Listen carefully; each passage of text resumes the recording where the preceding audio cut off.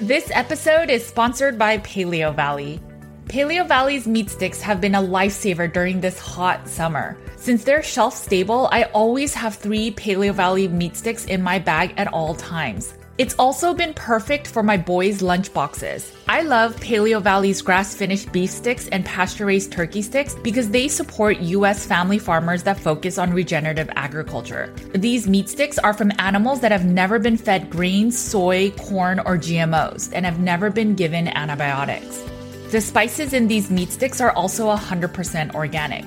The sticks come in 5 different flavors, and my favorite is the original beef stick, and my boys love the teriyaki beef sticks and the original pasture-raised turkey stick. Paleo Valley's meat sticks are a perfect snack and frankly a great value without skimping on quality. Each stick is about $2 with our discount code, and it comes in a 10-pack bag. Make sure to support this podcast and head over to paleovalley.com/CATG and use code CATG to get 15% off your first order. Thanks for listening and supporting the Cutting Against the Grain podcast.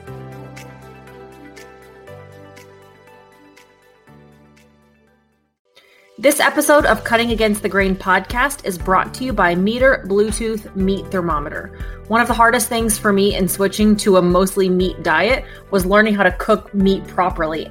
Once I figured out that internal cooking temperatures were the key to mastering any cut of meat, everything made sense.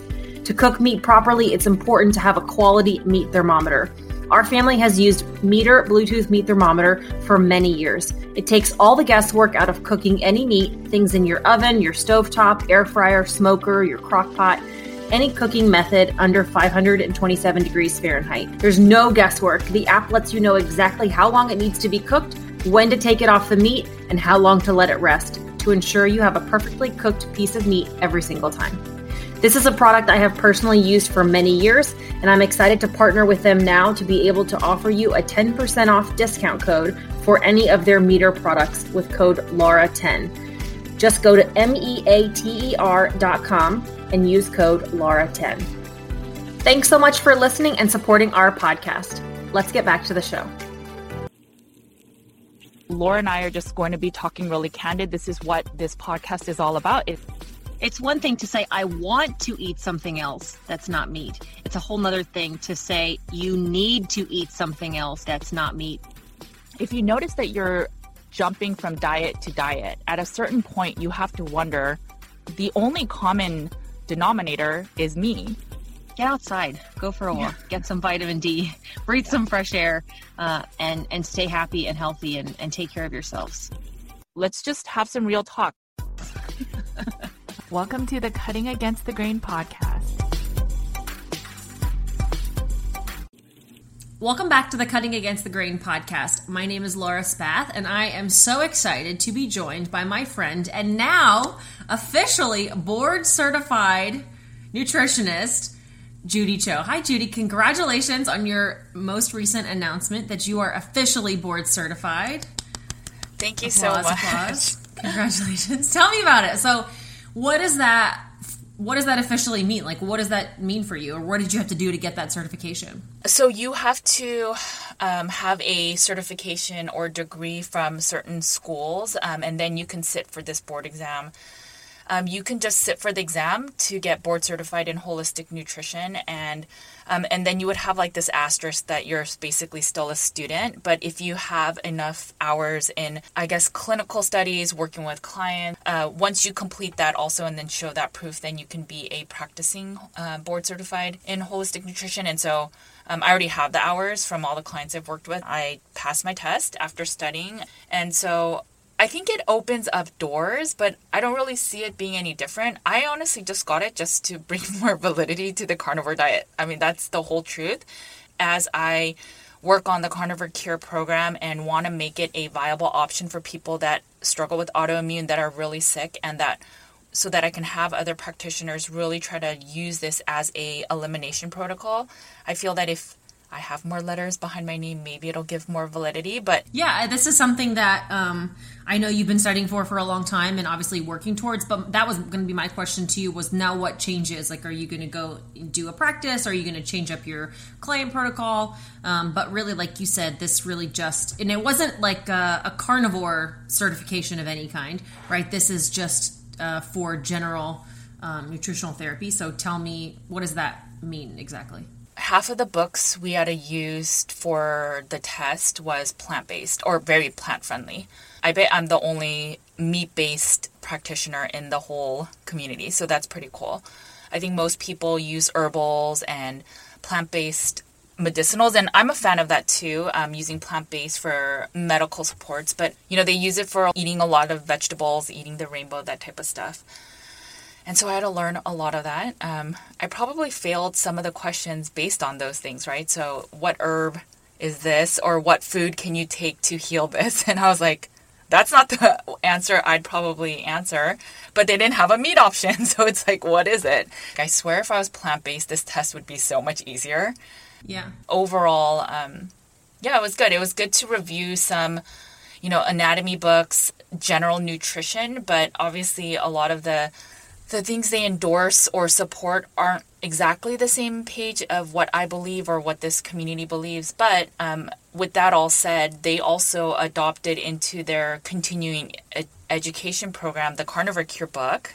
They said that It can now accept as official CEU credits for continuing members. So that's pretty cool too. So it's an option that's congratulations. That's an accomplishment of it itself, for sure. That's super exciting. And I think it is important to understand. I know you texted me when the test was over and you're like, dang, they asked me so many vegetable questions. This is going to be crazy. Fingers crossed, right? And obviously you did amazing and you passed. But I think it's got to be very interesting in the space that you're in, having to learn all of that plant information when it's not necessarily something that you stand by. But I think more than anything, it's really important to know all that knowledge so that you're not just standing by what you believe in because it's the only thing you know. And I do think sometimes we don't have the full clear picture of things. And sometimes I think a lot of the people who are plant-based just think meat gives you cancer and that's all I know. And that's exactly what's going to happen. People who follow the standard American diet and they go to their doctor and their doctor gives them information and it's like, that's what I've been told, the MyPlate or the food pyramid and the traditional guidelines, like that's what I know, so that's what must be right. And I think it's really important, and it says a lot about you that you're willing to take all of this information in to really learn exactly what's being said about plants, and then also to learn and understand what you know about meat and the health that meat brings you. And I think it's really important for a lot of people as they're trying to take back their health. Don't just blindly believe in carnivore because Judy and I tell you to, but make sure you really have a well-rounded knowledge of it so that you're able to understand why you're eating this way and why you believe this way. And I always say that with keto. Go learn about fasting. Go learn about keto. Go learn why fasting is bad for you. Go learn why it's good for you. And then you have to find what works for you somewhere in the middle of all that. I had some practitioners ask me if I was even planning on getting this board certification because they knew that a lot of the belief systems in eating the rainbow, I think if anything, they endorse a Paleolithic diet or a real foods diet. Some of the practitioners were like, are you going to go after it? Because you would have to kind of ignore or answer some questions in ways that totally do not follow your belief system. And so I did have a moral dilemma with that, right? So there was a specific question in the study exam that said, what diet or what foods should you remove if you have depression or something like that? And saturated fats was the answer. And for me, that was so close to home because of my postpartum depression and all of that. And I knew to get the degree or the certification, I would have to answer that way, even if I don't believe it. Now, I could say, well, I don't agree with this, so I'm just going to answer it whichever way I believe and not pass. But I just think that in order for me to be able to share with this entire holistic nutrition group, and now I can have the option of possibly speaking at their their conferences, getting on their podcast for only board certified members. Now I can share more about meat and the healing powers of meat so that this can evoke change. And so while maybe getting my foot in the door was having to kind of close my eyes in terms of some of the answers on some of these tests, like for rheumatoid arthritis, I specifically remember, and I thought of Michaela, but it's like anti-meat answers, like eat plenty of vegetables and things like that. I think in order to evoke change, you just have to play the part of the game. And so for me, it was, okay, I'll play, I'll get this certification so that you can view me now as your equal. But now I'm going to challenge you on your ideas on vegetable heals everything, right? And I really think I'm the only board certified in holistic nutrition that's probably meat-based. And so I think it's exciting. I think it's a win for our community. And the fact that they were like, we accept your book as part of the continuing education for this entire nutritional practitioners, which include PhDs, doctors, like everybody. I think it's a big win for the meat-based community. And I think that shows, like you said, you already have to be accepted into their, into that program, and you have to be certified with their knowledge before you can start changing things. And having your book be able to be used for that already shows that that's already happening. I think also it shows, we both get asked all the time, how do I convince somebody to be carnivore, or how my neighbor says that meat's going to give me cancer, what do I do? You just can't be resistant to that. And sometimes, there's nothing that you can say to them that's going to change their mind. And so really listening and understanding and just leading by example. And, even in whether it's politics or your homeowners association or the PTA or whatever it is, like being a part of that group first and then working to make small changes usually is going to be a lot more productive in the long term for making change than standing outside screaming, holding a sign, telling everybody what they're doing wrong. Not to say anything, but like, what good is that doing for anybody? So let's get involved, be a member, be on the committee, be a part of something, and work to make that change and help people understand the truth from the inside and not by standing outside and shouting at them.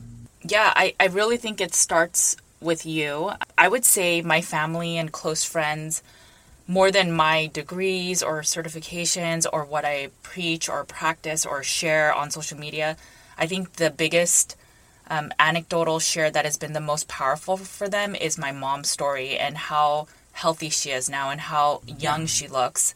Because even my journey with the mental health, you can't see it, right? You can't, if from outwardly, I seem like the same exact person to them.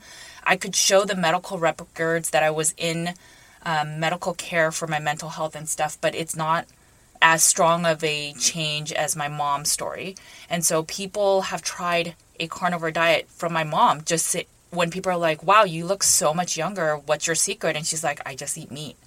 And that has been much more powerful, and it's so simple, and she doesn't know all the science.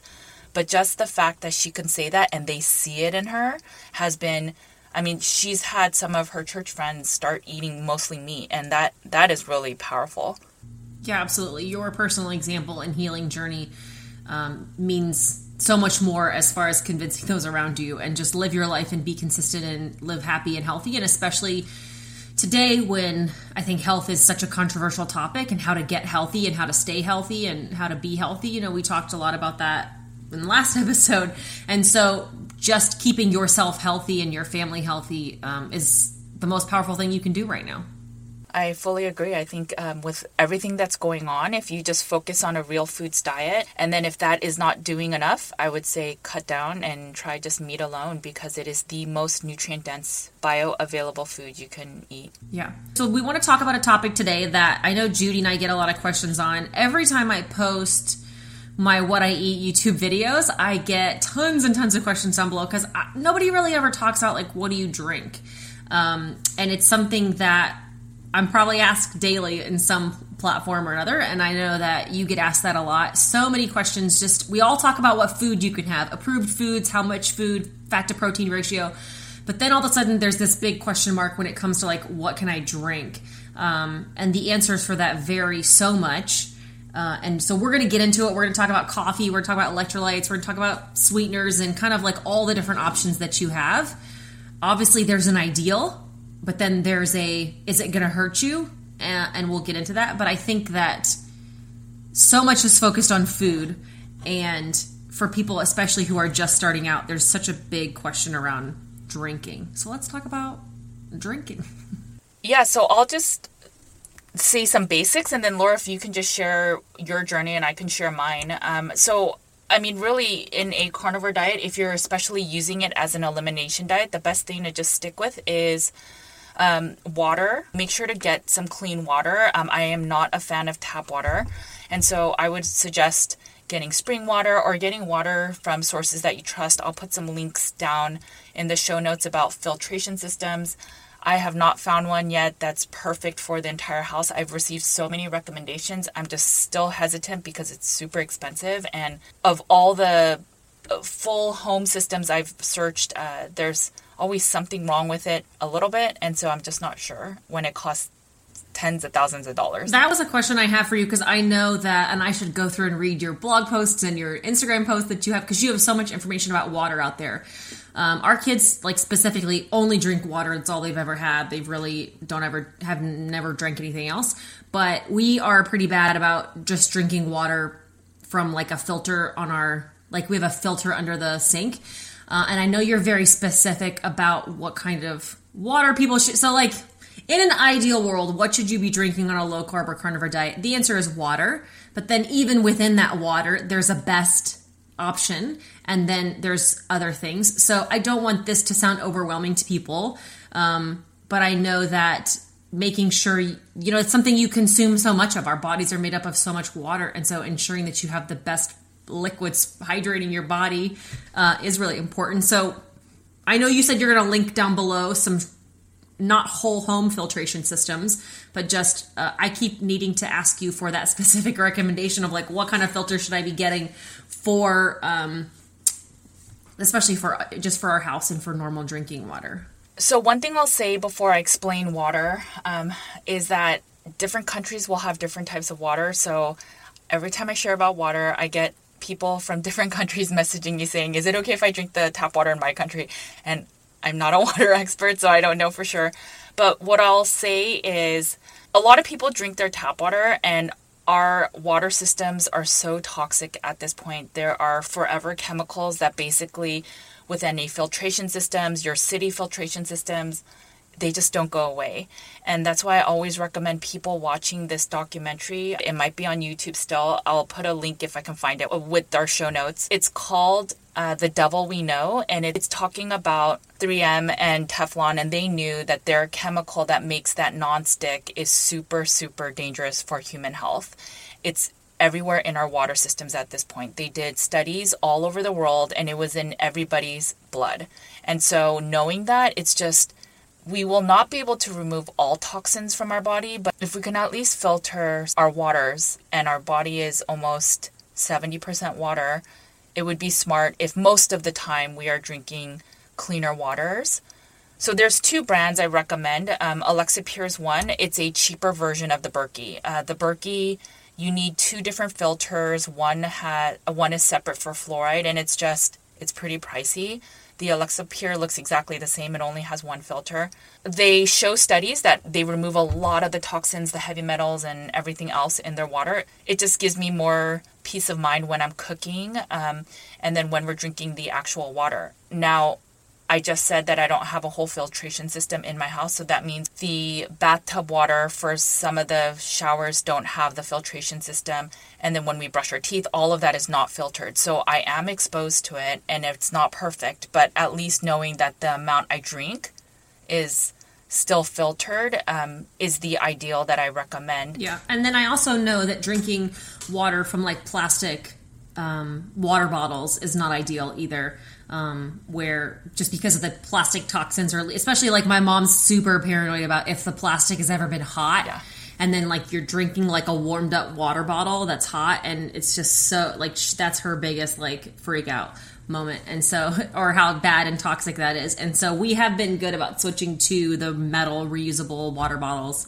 Obviously, like I said, we use a probably less than ideal filter from the tap for all of our drinking water and cooking water. So that's probably not as ideal as maybe some of the filters that you're talking about. but staying away from the plastic, we've gotten better about doing that.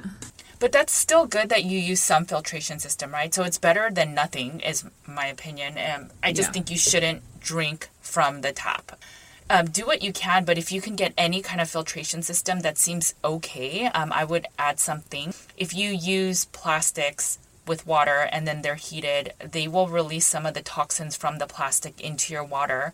And you have to think that those big trucks that carry your water, your plastic bottled waters will likely be in the sun one time in the lifespan that it's been around. I live in Arizona, so just getting home from the grocery store, they're already going to be nice and hot for you. Right. So if you are struggling with hormone issues, hormone imbalances, that's where I would really consider the plastics. This is where you have to balance real life and all the toxins, because again, there's toxins everywhere. So for my husband, he still drinks plastic waters once in a while because it's convenient. And as he checks his hormones and they're normal, he minimizes it with our stainless steel containers. But if he has to drink plastic water, he's not as concerned. But we don't drink as much of the tap water, right? So it's that balance. I rarely drink from plastic bottles. I think I'm just more uncomfortable with that. But that doesn't mean that I didn't ever, right? In high school, I remember I liked the hot waters because I was so disordered that I was like, oh, this will warm my body. So it's finding the balance. But yes, if you can try to filter your water, I think that's really good. If you could get a whole house system, that filtration system, and it's good, like the big tank, for example, that filters it will not harbor mold, that it's not also reverse osmosis, which is almost the opposite end of filtration. So I'll talk about that in a second. And then if you just can limit plastic exposures in your waters, even canned foods, unfortunately, they cannot have the metal exposed to the food. So they have like a plastic lining within the metal. Oh, I didn't know that. That's crazy. Yeah. So inside of my kids eat like canned green beans or whatever. Well, inside of that canned green bean, you're saying there's plastic lining the inside of the can? Yes. I didn't know that. Yeah, there's like that BPA, even soda. So think about it. If you're drinking a canned soda, you might possibly get exposed to aluminum. You never hear people say that. It's lined with plastic. Dang, I didn't know that. That's crazy. Yeah, no, I know. I know. So that's what I'm saying. It's impossible to get away from any toxins, right? So are you never going to drink water at a restaurant? Right. Because most likely they'll probably grab the tap water to do cooking of any of their foods, right? They're not going to go get their filtered water. So this is again where you just have to balance it. If your hormones look good, if your health is in good shape, and then maybe it's not as much of a concern. I do think though with the tap water, you probably want to just get it filtered. It's going to be up to you and your family to figure out what amount of filtration you want. But I would highly recommend watching that movie, if anything. I think that's the ideal, right? Ideally, what should you be drinking on a low carb, meat-based carnivore diet is perfectly filtered water. That's the ideal. Is that realistic for everybody all the time? No. And I think that's where we want to get into like, what are your other options that are fine options depending on your context? Like Judy said, if you're fixing your hormones or you're trying to balance autoimmune issues, like the things that we're going to talk about next are likely not as ideal for you. But maybe we'll go in order of like most ideal to you'll probably be fine options at the end of it. So I would say the next option would be an unflavored sparkling water. A lot of people, I can't do it. I don't know why, but it just tastes like minerals, which obviously it's because it's a sparkling mineral water of some kind, but I'm not a fan of that flavor, but I do know it's a very popular thing to have a Pellegrino or to have something that's like an unflavored seltzer water or some sort of sparkling water mineral taste. Maybe because the first time I ever had it, I was like a teenager in Europe, and that's what they bring to at the table, and it was just like, this water tastes like dirt, and I was a teenager used to drinking very sweet things, and so maybe I just got turned off from it early on, but I don't know. I know you drink some sparkling waters. Yeah, before we get into the sparkling waters, let me talk about the reverse osmosis. I totally forgot to bring that up. Make sure to get your water filtered, but what I want also people to understand is I also see the trend of going the other way, right? So to the other extreme of let's do reverse osmosis. Let's basically kill our water, increase the pH because There's doctors that say if your blood or something is too acidic in your body, you'll be more susceptible to cancers if you follow the alkaline acid diet. But just a few things on that. So reverse osmosis basically kills a lot of the minerals in your water. So they essentially make it dead water. And so I am not a fan of reverse osmosis. Now, there are people that add minerals back. I think that's a better option if you already have those RO machines in your home. But there's not a guarantee that the water is now balanced. The concern with these waters that are pretty much quote unquote dead with no minerals in them are that if your body likes to be in homeostasis, so in this balanced state, and if you're constantly drinking these waters that are quote unquote dead, there's a risk that when you drink it, then the water in your body will then have to give some of the minerals away, and that you have a higher chance of becoming more mineral imbalanced. The tap waters are toxic because of the PFOAs, all the heavy metals, and all the other junk in the water.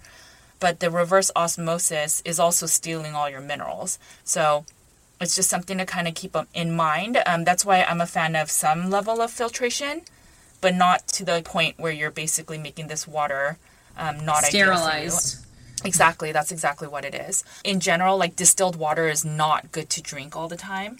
And I know there's some people that drink well water and they're like, oh, my water's safe. But I've done enough hair mineral tests on people that drink well water that do not filter it, and they have heavy metals. So I would make sure that if you are drinking from a well water source, that you either check your minerals or check your waters to make sure that your waters are truly clean, because at this point, even into your soils, water is getting contaminated. One last thing I wanted to say is in terms of electrolytes overall, I like to just add a little bit of Soleil water, which is just mineral salt, unrefined salt that you've left overnight in water, and then adding maybe a tablespoon or a teaspoon of that to your water. In general, I do see people are deficient in minerals, deficient in sodium and potassium, magnesium, and all of those things. Hair minerals are the best way to check that. And that's having proper electrolytes is important in general, especially when you switch and you start. But carbohydrates hydrate your body and keep. That's why salt is bad for you when you're eating carbs, and that's why something like salt gets such a bad rap about keeping you bloated or inflamed or raising your blood pressure, because when you're eating it with carbs, you are retaining all of that water. But when you are doing, I think we've mentioned this before, but it's worth mentioning again when we're talking about what you drink.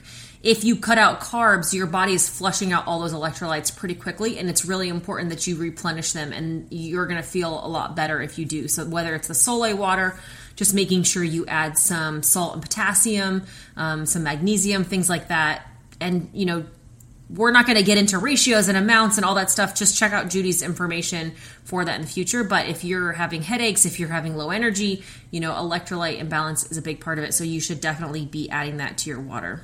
I know that a lot of people struggle with carnivore, whether it's because they have low energy or they're having an issue with their mineral balances. So I think in general, our food is a lot more depleted with minerals. And so it may just be ideal to supplement a little bit of potassium, maybe magnesium. Again, it's going to be very bio-individual. It'll be very specific to you. So I cannot even recommend a certain amount.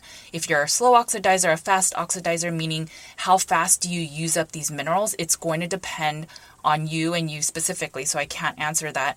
But in general, if you want to try a little bit of Soleil water, that may be helpful. But I think a lot of people, when they aren't feeling good and they're having the root cause is mineral imbalances, then they say, well, if I add some fruit in, or I add some sugar, or I add a little bit of honey, now I feel a lot better and my minerals are much more imbalanced. But the thing is that for every sugar molecule you have in your body, the glycogen, it has water molecules that it also stores with it. So you are basically masking the mineral deficiency, but that does not mean that you're actually mineral sufficient. It's just masking it. So it's a great Band-Aid.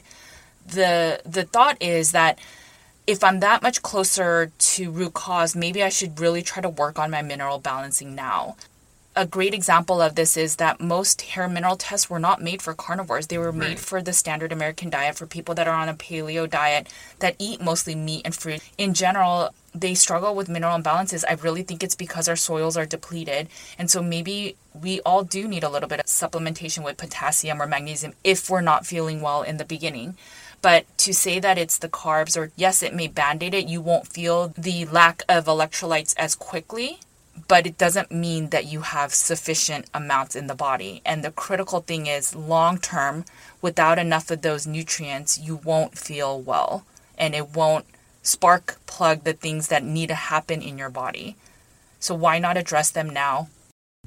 Yeah, absolutely. And I don't understand that. I think we're going to do an entire episode on this soon, is that how can people be so we believe all these things. We believe that red meat doesn't cause cancer. We know that salt isn't causing you high blood pressure because of this context. Like, we are awakened to that fact. We understand that the nutritional guidelines should not be followed, but yet why do we still believe other things, right? And that's going to warrant an entire discussion where I'm going to maybe go on my soapbox about a few things. So stick around or leave now, whatever it is. Feel however you guys feel about that.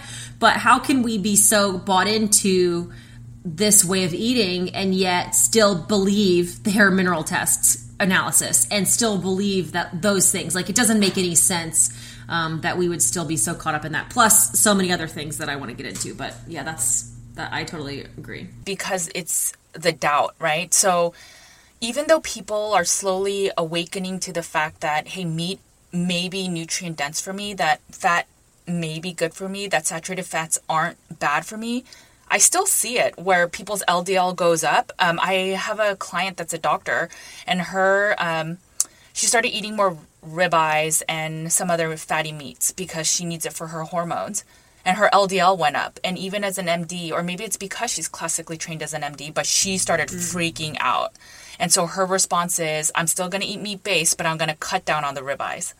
And I try to give her arguments of, you don't have to worry. And but, for her, it's worrisome, right? It's the risk of, well, my LDL-P is going up. And it's not as high as some other clients I have, but it's worrisome enough for her. And that's what I think it is. It's the doubt, right? So all of a sudden, my electrolytes are low. I don't know that it's my electrolytes, but I feel weak on this diet. I have low energy.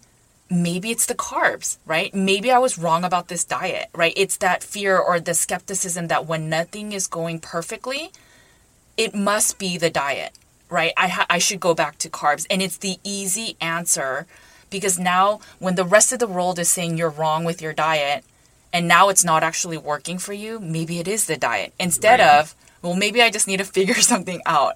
And that's why I wrote Carnivore Cure. I mean, it's to educate so that when you start questioning, you have the data, the science, the information to say, keep going, try this lever, try that lever. And that's why I don't say, this is how you do the carnivore diet and this is XYZ steps and that is the answer, because it isn't. It's so different for every single person. Yeah, absolutely.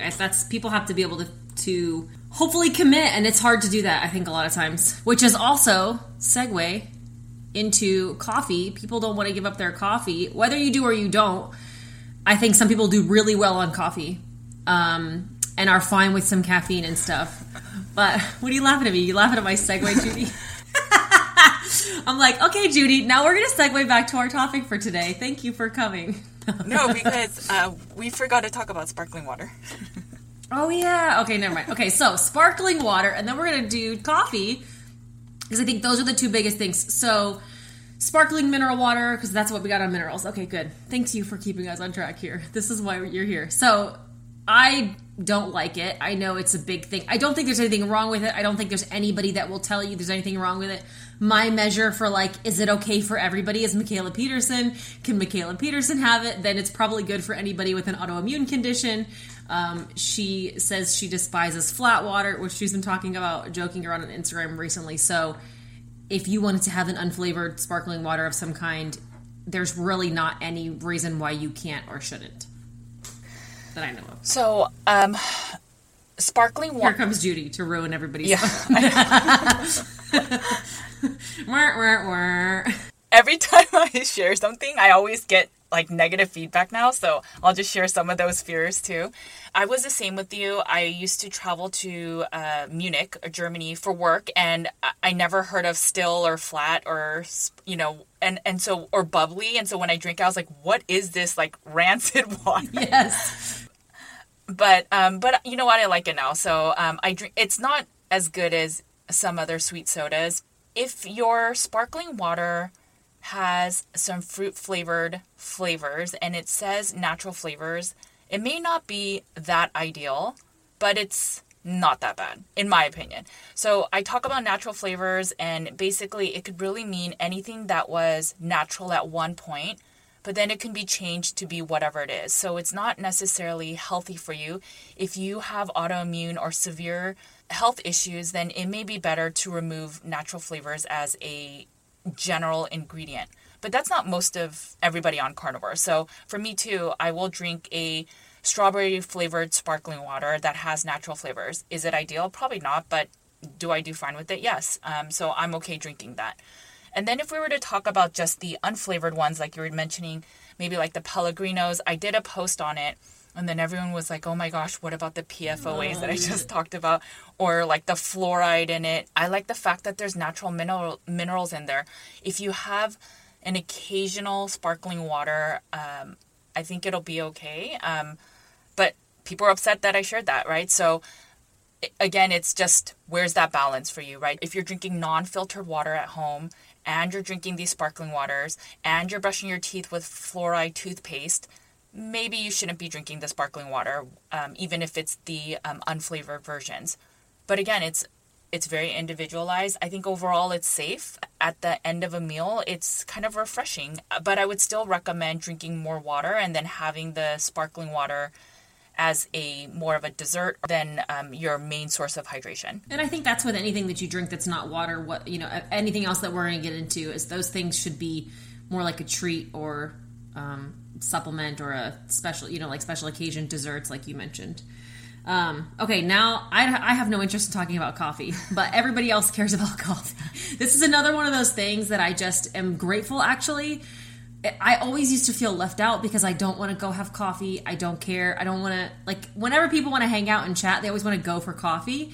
And so I'll obviously go sit, but it's, I'm not going to go pay $8 for a fake coffee and then sit there and drink because it tastes like dirt. So I'm very lucky in that sense. I know it's an acquired taste and some people are extremely addicted. I know a lot of carnivores who drink it and have no issues whatsoever. They drink it black. No, it doesn't impact anything. It doesn't break a fast. When you add cream or any kind of sweet cream especially, it's going to break a fast. And, does it matter that it does that? I don't know. I think that most people eat or drink way more cream in their coffee than they realize. They think, oh, it's a couple tablespoons, and it's really a quarter cup because they're not actually measuring it. So I think if my thoughts on coffee, right, is that if your weight loss is not going in the direction that you want it to, and you're drinking coffee with cream, you should probably make that the first thing you address before you look at other things, to cut that out, the cream out, or to look at that. I also think that a lot of people are kidding themselves with like a caffeine addiction problem, something like that, and they have a lot more problems with the coffee than they are willing to admit. I have a friend who's given up coffee, and it was kind of the worst thing that she's ever been through, and she did great. And then the next thing you know, she was drinking decaf coffee, and then she added an egg yolk to that decaf coffee, and then she was adding cream, and then next thing you know, she's back to her regular coffee with cream, and now apparently the diet doesn't work for her anymore. But I want to slap her and say, maybe it's not carnivore, and it's just the fact that you're drinking gallons of cream and coffee again when you swore you never would put yourself through that torture again. Your adrenals are messed up. Your hormones are messed up. You are gaining weight. Stop drinking this dang coffee and cream is your number one problem. Now, I have had addictions that I can't give up that are the same as her, so I actually am not judging her at all. But I think a lot of people are that way where they're holding on to their coffee and cream. Is it causing you a problem or not? I don't know. I don't care. You have to decide that. Yeah, I did a blog post on caffeine and coffee, and I think I brought it up in Carnivore Cure as well, because 80% of Americans drink coffee, and I'd say 85 to 90% of children and adults take in some form of caffeine. So caffeine is highly, highly addictive. Children? Yes. Yeah, if a kid has ever had chocolate, ever had some Sunkist, frozen yogurt, ice cream, pudding, breakfast cereals, headache medicines, a lot of them contain caffeine. Whoa. I think if your kid is meat focused, I don't think they'll have much caffeine, but if they've ever had a Sunkist, it is one of the most caffeine-rich sodas of all sodas, next to Mountain Dew. is sun-kissed. It's pretty scary. Whoa. Yeah. Oh, wow.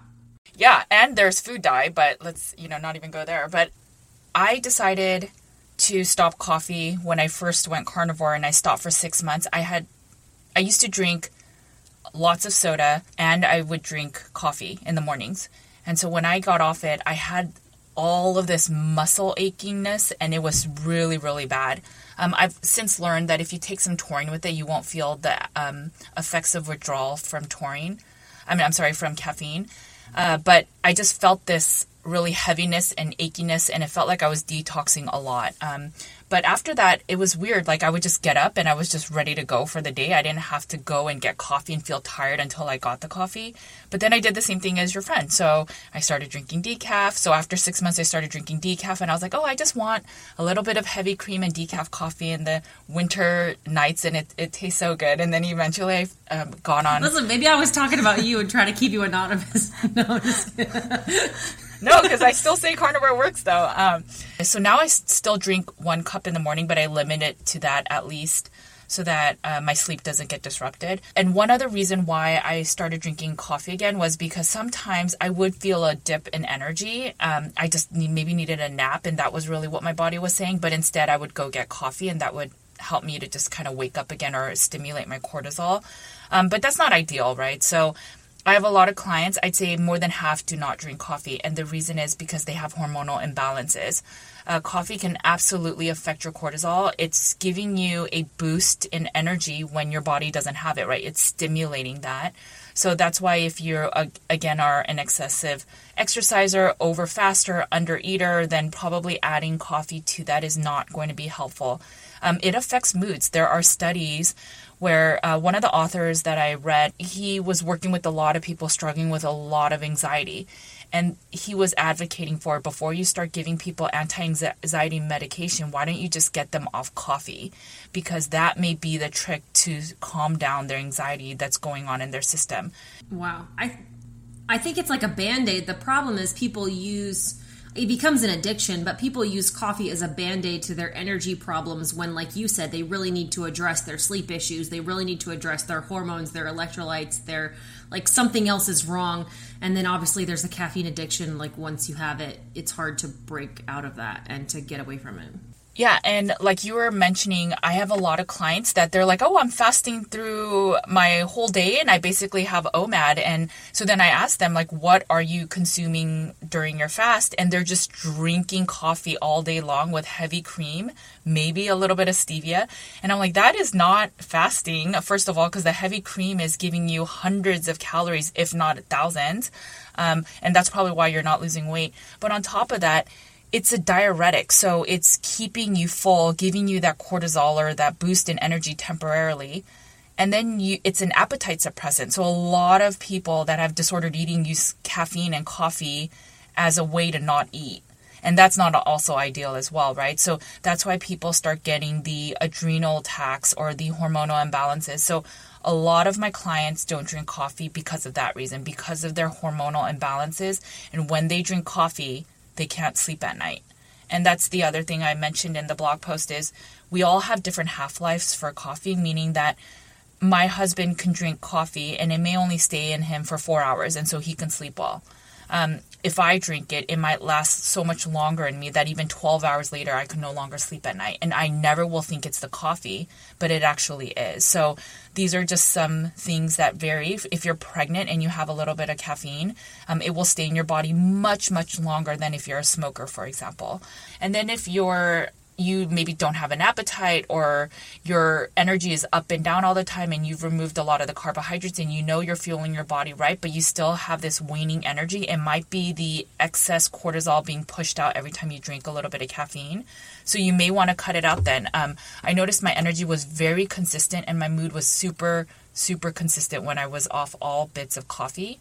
I have no judgment for people who have caffeine/coffee addiction, even though that is not anywhere near mine, but I understand it because I have had the same, like, Diet Coke caffeine addiction many, many times, and that's been my, struggle over and over again. Now, the downside, obviously, is their aspartame and the sweeteners in that part of it.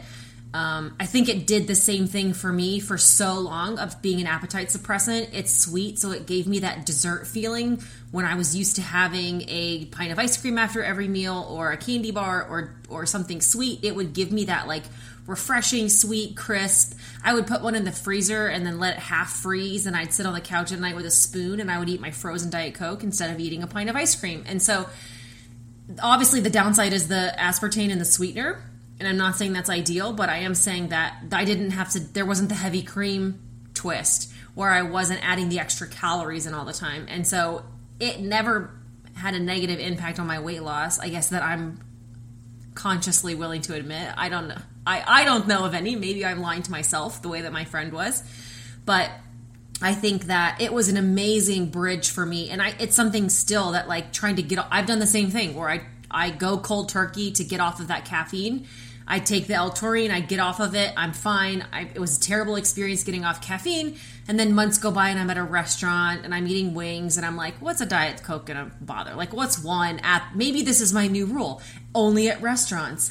And then the next thing you know, it's like, well, at restaurants and at airports and here, and well, I'll just buy, and then the next thing you know, I'm like back to buying cases for the house again. And so it's definitely something that's been on and off for me over the last 3.5 years, and like, maybe I'm kicked out of the carnivore club because I, have had diet soda on and off over the last 3 years. But I will say that the negative, toxic, poisonous aspartame aside, it's actually been an amazing resource for me because of the fact that it helped me get off of sweets. I think there's also the argument to be made that it could cause sugar cravings because it does taste sweet. So you have to balance if it's helping you or hurting you. And again, maybe I'm lying to myself at times that it was helping me. But I do think that, my first understanding of this, something like this, like Dr. Siwas is the first, he's a big, everybody knows who he is now. 2.5 years ago when nobody knew who he was, when I was first starting this way of eating. And he talked a lot about bridge foods and, maybe having the sugar-free Jell-O instead of the pint of ice cream and a piece of sugar-free gum and those types of things. And so for me, that's what, the diet soda has been. I think ideally it's not great. It's definitely not ideal, and it's maybe not even helpful long-term. But, we at the end of our Q&A episode, we talked about that guy on World Carnivore Tribe who is posting his food every day and his diet soda, and everybody is just so jumping all over his soda. But he just weighed in after his first month, and he lost 34 pounds in the first month. And at this point, it's an amazing thing. He's coming from this standard American diet. He was almost 600 pounds, and he's lost 34 pounds the first month, and he's drinking diet soda every day. So I'm not encouraging you to do it, but it's certainly, there are worse options. And I think that with any of the things that we're talking about that aren't water, they should be occasional, they should be limited, they should be special occasion things, and then obviously they should be few and far between. I think this is where bio-individuality really matters. So one thing I really quickly wanted to bring up about the coffee that I forgot is if you struggle with any mold issues or you had mold issues, that's another reason why you may just want to stop drinking coffee, as coffee is a very highly likelihood food that can contain mold. So just an FYI, there's also some anti-nutrients, but I will link to my full blog post. You can read it. You can read the studies there. So going to soda.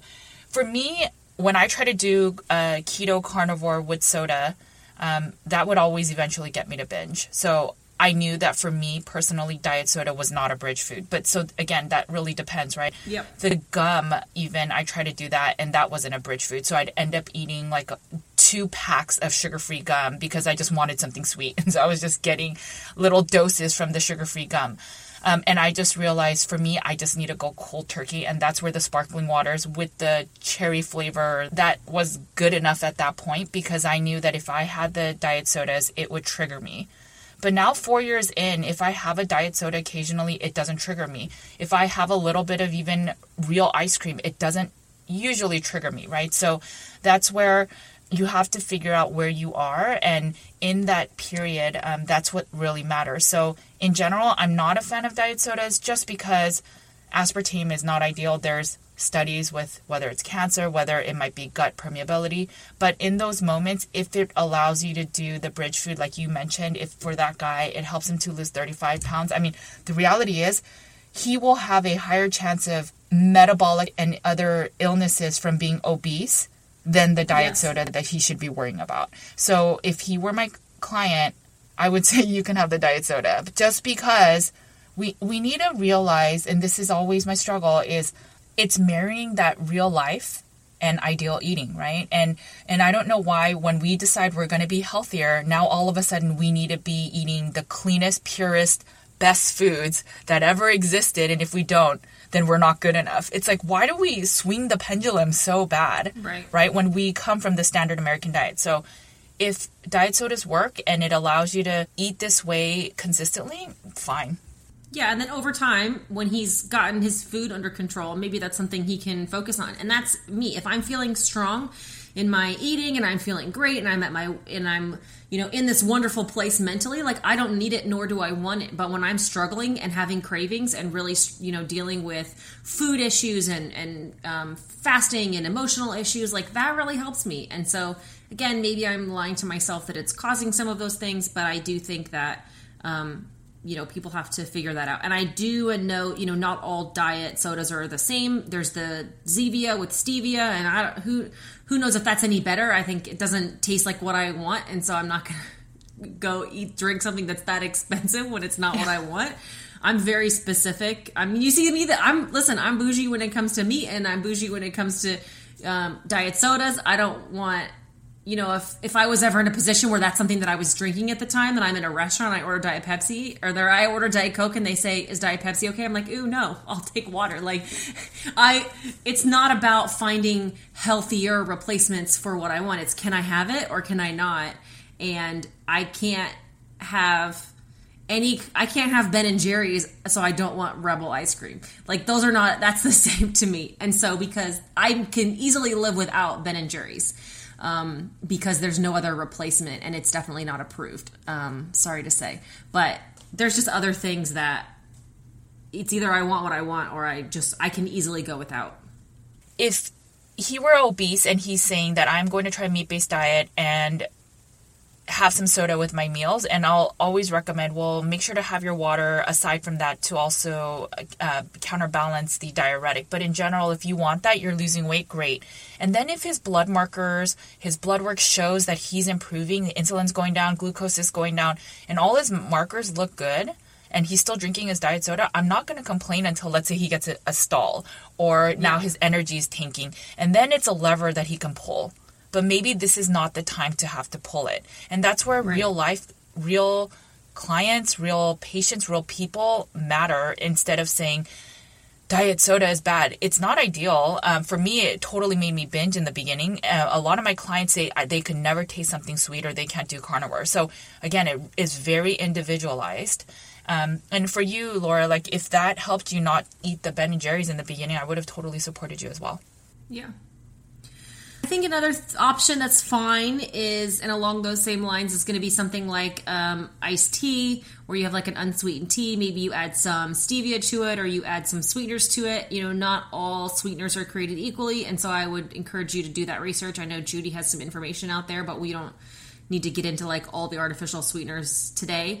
I think we're about out of time anyway. So I think that's something that you need to do some research on, but those things that has less caffeine than a soda or a coffee.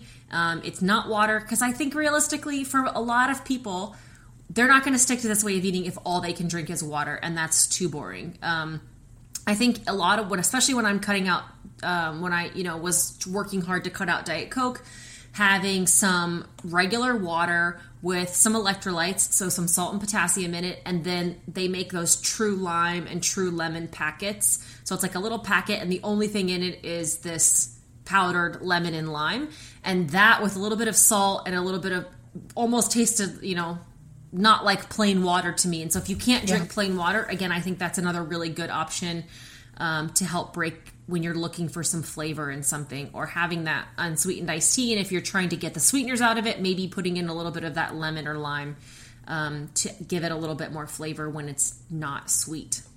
Yeah, I'm okay with people using fresh lemon and lime in their waters, just because, I mean, if you're scared of vitamin C or the lack thereof Right. on a meat-based diet, you can get a little bit of vitamin C from the lemon and lime. And if you don't eat anything sweet, it tastes so sweet. In terms of teas, I get a lot of that question. So a lot of people ask, what are decaf teas? What about decaf coffee? So in general, if you're going to drink decaf coffee, you want to get maybe the Swiss water versions, because if you get the regular ones, they use toxins to remove the caffeine. So you don't want that. So if you get like the Swiss water type, they don't use any harsh chemicals. And then for teas, if you want to stick to more of the herbal teas, they're better. They don't have caffeine, and they're also not as high in anti-nutrients. So the black teas, the green teas, some people I know debate the green teas being high in oxalates, but black teas are very high in oxalates. So if you struggle with any oxalate toxicity, you may want to reduce that. But if you do herbals, like chamomile is a good one. Peppermint is known to, if you smell it, can help reduce headaches. I'd limit any like lavender or tea trees because of the endocrine disruptors. But in general, any herbal tea should be pretty good. But just make sure to hydrate yourself well, because that is very, very important, as any non-water drink is considered a diuretic, meaning that it will dehydrate your body. And so you should be able to then add more water with some maybe salt or electrolytes or whatever it is that you take to make sure that your body is hydrated, because again, your body is 60 to 70% water. I think the last drink that I can think of is that we get asked a lot about is alcohol. And a lot of people have a hard time giving up their evening wine, their Friday night margaritas, or can I drink alcohol at all?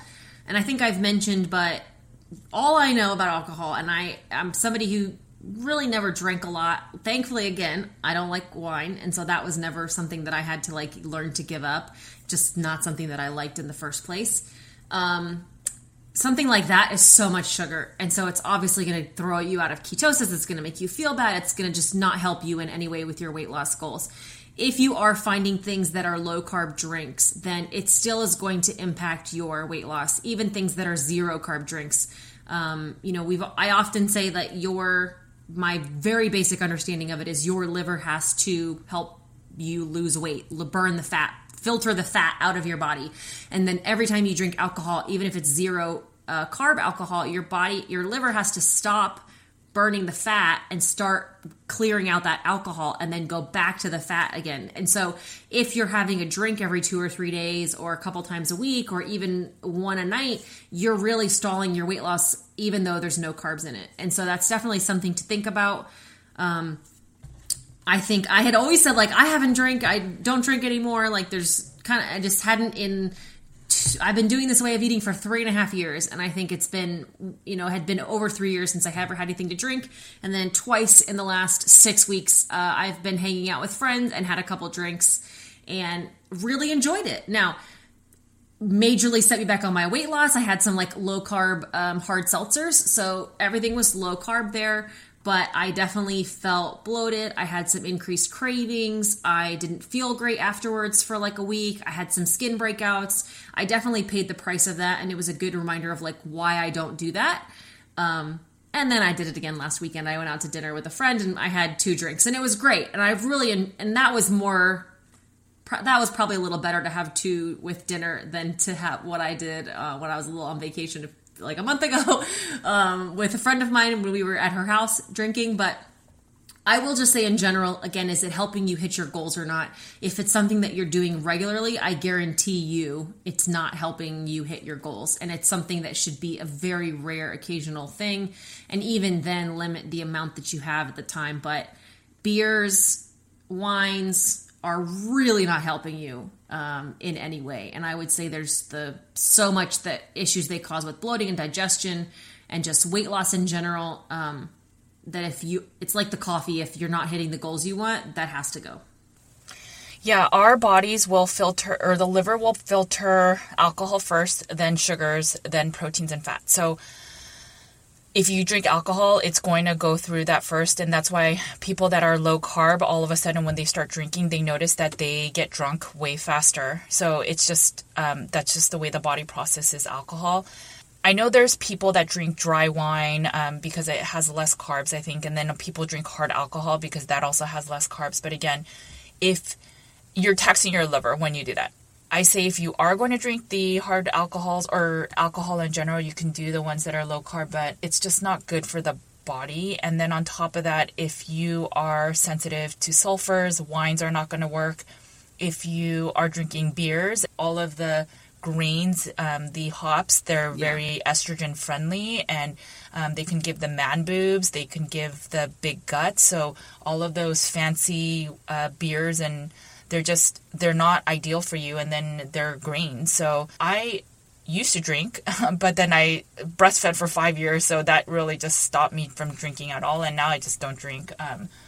It's if you want to drink occasionally, fine. I talked about in the sleeping episode that you don't want to use alcohol or wine as the way to go to sleep, because you will wake up in the middle of the night with a rush of cortisol, because now the alcohol is worn off and now you're wide awake. So it's a band-aid to fall asleep, but it's not going to help you to get restorative sleep. In general, I don't think it's great for optimal health.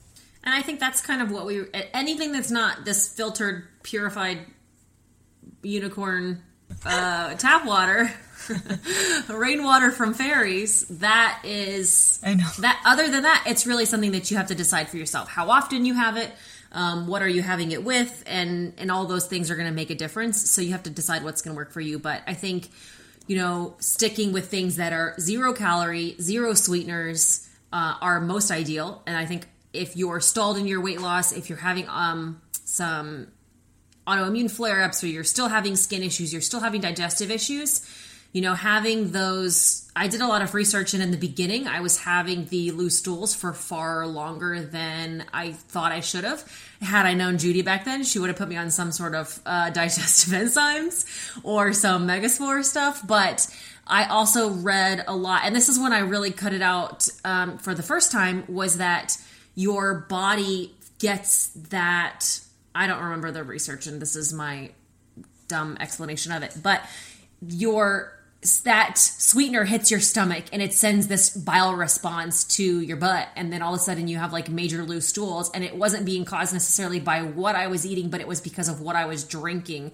And the minute that diet soda and all that meat hit my stomach, it would just kind of liquefy everything and send these signals to your intestines to release it all.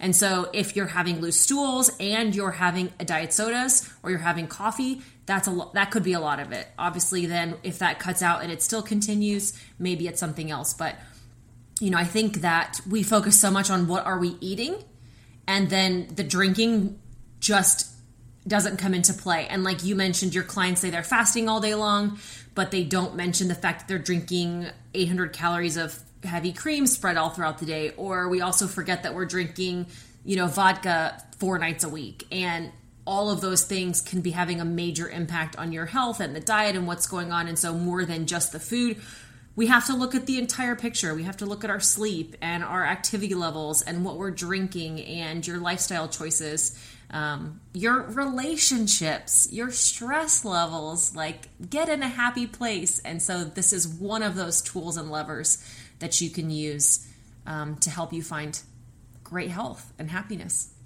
Yeah, well said. I mean, I really think the overarching message is that if you're just starting, just figure out where you are with your relationship with food. I couldn't do the diet soda. That caused me to binge. For Laura, the diet soda is what gave her the bridge to eat a meat-based diet. So you have to figure out that balance that makes sense for you, not what some advocate says. And then do that to then see if you can get to just water or a little bit of lemon with water.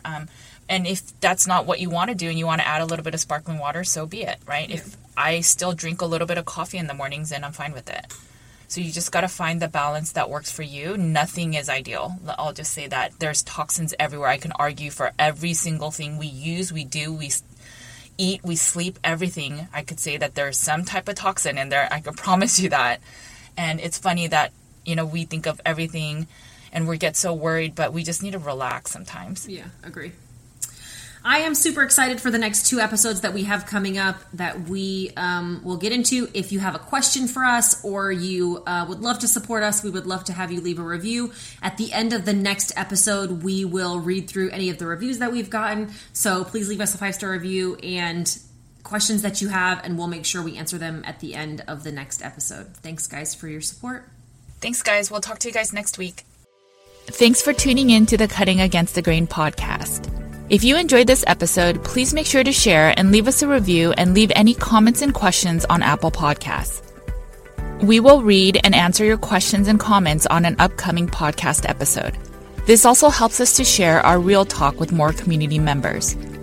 You can also find me on my other podcast, Nutrition with Judy, on all podcast channels. You can also follow my content on Nutrition with Judy's Instagram, YouTube, Facebook, and Twitter. You can find Carnivore Cure in paperback, ebook, and audio on Amazon. I also have a blog post and weekly newsletter with nutrition and wellness updates. You can sign up at nutritionwithjudy.com. You can find Laura on Instagram at Laura E. Spath. You can follow along on her daily stories and see some of her funny skits. You can also find Laura on her YouTube channel where she shares tips on living a meat-based lifestyle. If you're wondering how much meat to eat in a day, week, or month, Laura has you covered. She also shares how to make a perfect sear on a steak and how extended fasting looks like in real life. You can find her YouTube channel by searching Laura Spath. Thanks again for listening to the Cutting Against the Grain podcast. And remember, make sure to cut against the grain.